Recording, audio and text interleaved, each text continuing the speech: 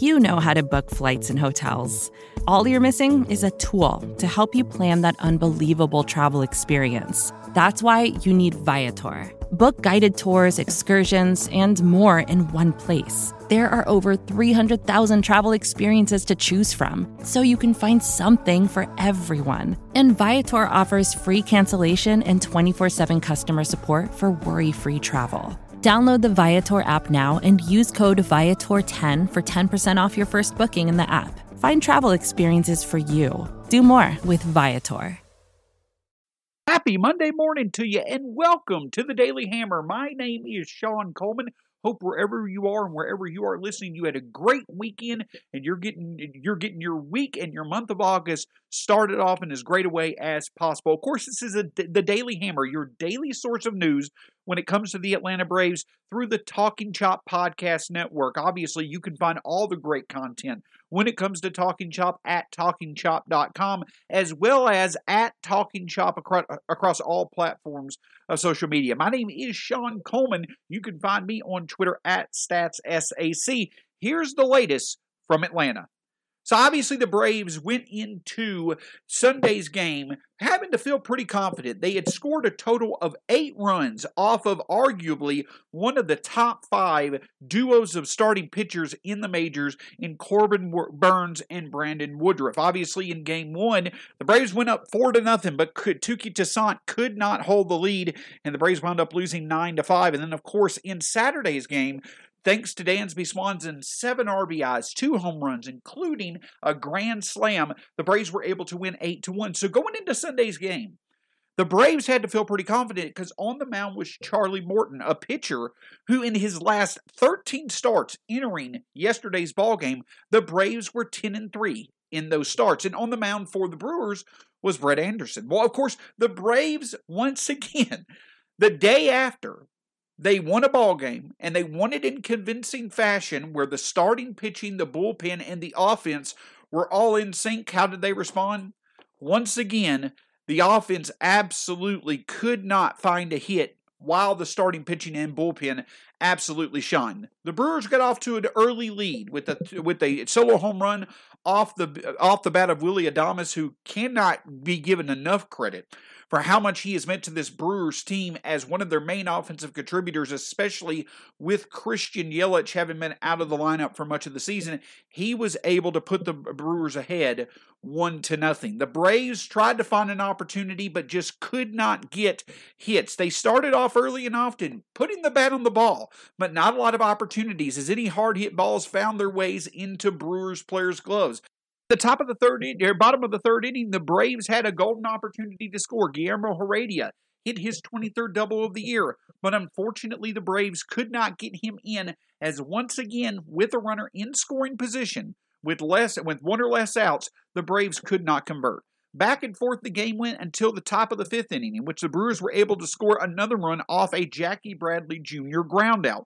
Well, finally, in the bottom of the 6th, the Braves came to the plate down 2-0. Charlie Morton had just ended his day by getting the Brewers he struck out the side in the top of the 6th inning. More than enough to put this Braves offense in a position to be able to earn a victory. And so in the bottom of the 6th inning, though Abraham Almonte flew out, Ozzie Albies singled, Jorge Soler walked, but Freddie Freeman lined out sharply to Lorenzo Cain, and so with a runner on second, once again, 1 or less outs, it looks like the Braves were not going to be able to convert until Austin Riley, once again, as he had done all month for most of the month of July, delivered to give the Braves their first run of the ball game and make the score 2-1. In the top of the 7th, Chris Martin came out and silenced the Brewers again. The Braves were able to get 7 1-2-3 innings from the Brewers. That is correct. In 7 of the 9 innings that the Brewers came to bat, the Braves were able to get a 1-2-3 inning against them. The only innings that they did not, the 1st and the 5th inning, those were the innings in which the Brewers scored their runs. In the bottom of the 7th, Adam Duvall flied out to center. Guillermo Heredia struck out. Kevon Smith then got a rare hit to right field, and Jock Peterson got hit by a pitch. Braves once again, runners on first and second, this time 2 outs. Ozzie Albies then grounded out 2 firsts to end the inning. The rest of the game, the Braves were able to silence the Brewers, but the Braves could not do anything themselves, though they had opportunities once again in the bottom of the 8th. So in the 3rd, 7th, and 8th inning, including in the 3rd and 8th inning when the Braves had a runner on second and 1 or less outs. But in all 3 of those innings, the Braves had a chance to score and could not get the run in. 0 for 5 in those innings specifically when it came to runners in scoring position. Golden opportunities to be able to, in some way, shape, or form, grab the lead, but just could not get it done. And then Josh Hader came out and closed the game in the top or in the bottom of the 9th inning. Once again, the Braves lost the game 2-1. To be honest, it feels like we've lost 2-1 at least 5 or 6 times since the second half of the season started. But a bit of history was made. The Braves now officially have the longest streak, depending on official records. The Braves now unofficially have the longest stretch of games in which they have not had 2 consecutive wins or losses in a row. We're now up to 17 games in which this Braves team has been able to go back and forth when it comes to win or losses. And the crazy thing about it is that it's so frustrating as to why it is. Because it's not the pitching. For the month of July, the Braves starting pitchers were above average when it comes to ERA, when it comes to FIP, when it comes to production overall, FWAR, whatever you want to call it. The Braves starters have been average to slightly above average. It's not the bullpen. In the month of July, the Braves bullpen, they ranked 4th in ERA in the majors, 6th in the ERA and FIP. A bit weird as to how they did it. The Braves bullpen was 29th in the majors in strikeouts per 9 innings, but they also were 3rd in left on base percentage. They did very, very well at stranding runners on base. So at the end of the day, it's not been the pitching. The pitching has consistently put this Braves team in a position to win or kept them in the game or held a lead. The problem is the streakiness of the offense. One day, we'll sit here and, have an Austin Riley or a Dansby Swanson multi-homer outburst, and then the next day, we can't get more than 1 run to cross the plate. The streakiness of the offense is what has allowed for this streak of consecutive wins-loss to go on. And at some point in time, the Braves offense is going to have to figure out how to do better in situational hitting. There are far too many games in which this Braves team is going 1 for 10, 2 for 11, 1 for 9. They're starting out 1 for 8, 1 for 9 in these games, and before they know it, they run out of chances to be able to take advantage of the good pitching. Better situational hitting has to be figured out for this Braves team to move forward and be able to take advantage of the fact that neither the Mets or the Phillies are playing good baseball as well, especially with the fact that a few players for both the Mets and Phillies are out. The Braves have a golden opportunity, especially with their upcoming schedule being pretty friendly. They have an upcoming opportunity to really make some moves in the NL East, but their ability to deliver in situational spots, especially with runners in scoring position and 1 or less outs, that production has to improve for this Braves team to consistently be able to get the wins it needs to start to make up some ground in the NL East. Vacations can be tricky. You already know how to book flights and hotels, but now the only thing you're missing is, the actual travel experience. Because is it really a vacation if you're just sitting around like you would at home? You need a tool to get the most out of your time away.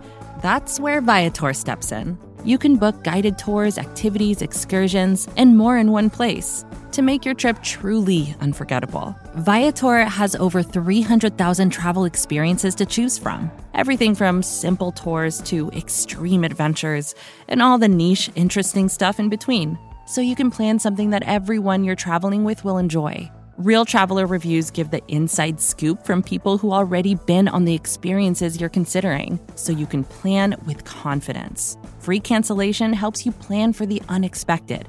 And 24/7 customer support means you can travel worry-free. Download the Viator app now and use code Viator10 for 10% off your first booking in the app. Find travel experiences for you. Do more with Viator.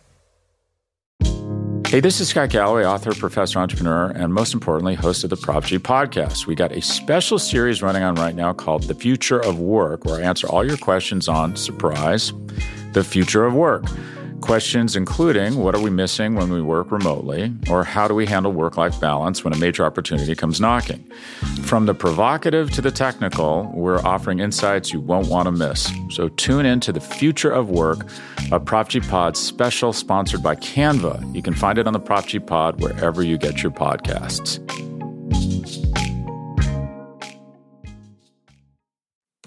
So the Braves against the Brewers lost this series 2-game, and they only won 1 game out of this 3-game series, though it certainly did feel like they were the better team on the field. But it was an exciting weekend. Hank Aaron weekend seemed to certainly be a success.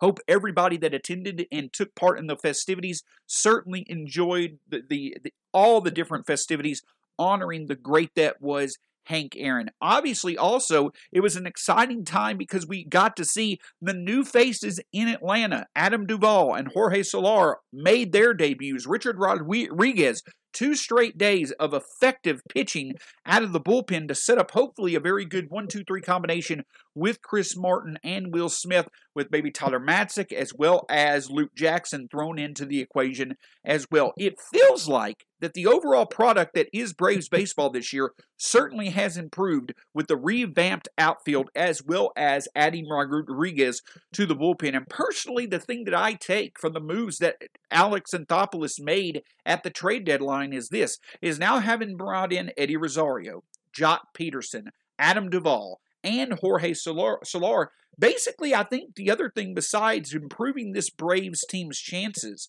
of making the playoffs, I kind of get the feeling that perhaps Anthopoulos is kind of having a tryout from these outfield options to see who could fit roles for this team next year. It certainly seems that both Christian Pache as well as Drew Waters, though they have had success at times, may need a bit more seasoning in AAA. Obviously, not knowing what's going to happen with the Marcell Ozuna situation, it does seem like there are going to be plenty of openings on the roster next year to go along with Ronald Acuna Jr. out in the outfield. You've got options you could look at for Adam Duvall as well as Jock Peterson going into next year, and you're likely going to be able to see if you can retain Eddie Rosario or Jorge Soler on a pretty cheap contract, with the fact that both have struggled this year. You even could go as far as to suggest that maybe Soler, if the DH were to come back next year and the Braves don't have an obvious option there, perhaps that is something that they could look at, maybe using him in that role next year. So you obviously have the contributions they can make this year, but perhaps also look at what they could look what they can do beyond, since you have a couple of team options for Duvall and Peterson, as well as seeing what you might get out of Rosario or Soler, and want to keep one of those two in the fold for next season as well. But obviously on the horizon for the Braves is the St. Louis Cardinals, a trip to St. Louis. And the thing about it is this, is that the Braves should feel like that they will have the advantage when it comes to the pitching matchups. On Tuesday, you will see the Braves with Max Fried on the mound against J.A. Happ. On Wednesday, John Lester. On Wednesday, you'll see the Braves have Drew Smyly. Yes, we're confident in Drew Smyly matchups now. Drew Smyly on the mound against J.A. Happ. And then on Thursday, Touki Toussaint, though he did struggle in his last outing, he'll be facing off against Wade LeBlanc. So the matchups are Tuesday, Max Fried versus John Lester. Wednesday, Drew Smyly versus J.A. Happ. And then on Thursday, you'll have Touki Toussaint versus Wade LeBlanc. Obviously, Lester and Happ are going to be making two new faces in St. Louis from the trade deadline. But the big thing is that this Braves team, especially with Duvall and Soler in the fold now, you have to feel as if they would be confident going into this series against 3 beatable left-handers. But the problem is that they had a golden opportunity to do that yesterday against Brett Anderson and could not get the job done. This Braves offense is going to have to take the off day and really focus on producing against left-handed batters. You may see Jock Peterson make an appearance in the lineup, but Ozzie Albies, Austin Riley, as well as others are going to have to step up in these matchups. Overall, the Braves are 14th this year against left-handed pitching, 14th in the majors against left-handed pitching. You would think that Soler and Duvall would help that out. Soler certainly can get it done. 836 OPS this year against left-handed pitching. Duvall typically, especially last year, has done very well against left-handed pitching, but he's only got a 619 OPS coming into yesterday's game. But in the end, you have to feel strongly that this Braves lineup should at least be good enough to support the pitching and bullpen to get 2 out of 3 wins. And if the Braves can win a series, they then go into a stretch of August where they now play a depleted Washington Nationals roster, the Marlins, as well as the Orioles. They have a good 2 to 2.5 week stretch where they're playing against teams that are not on their level. If the Braves can get through this St. Louis series with a series victory, they really could position themselves to take a needed run to once again make up ground in the NL East because of the fact that they're going to be playing against a manageable schedule. And if their pitching can keep up their pace at all, if this Braves offense with the new additions that it has really can get on a hot streak, they can make up ground fast. The talent is certainly there. It's just time to execute, and it especially comes in place in situational hitting when the Braves have golden opportunities to score. Thanks so much for joining us here on the Daily Hammer. My name, once again, is Shawn Coleman. You can find me at StatsSAC. Tomorrow, you will be able to listen to the Road to Atlanta podcast, which features great talents like Eric Cole, Matt Powers, and Garrett Spain. And of course, weekly, you will also get to hear from Brad Rowland and Scott Coleman on the Talking Chop podcast, all a part of the Talking Chop Podcast Network. You can find all the great content, podcasts, written work, whatever it may be, through TalkingChop.com as well as at Talking Chop across social media. My name is Shawn Coleman. Find me at StatsSAC on Twitter. It's been a pleasure leading your Monday off with the latest from Atlanta. Hope you have a great day, and we'll talk to you soon here on the Daily Hammer.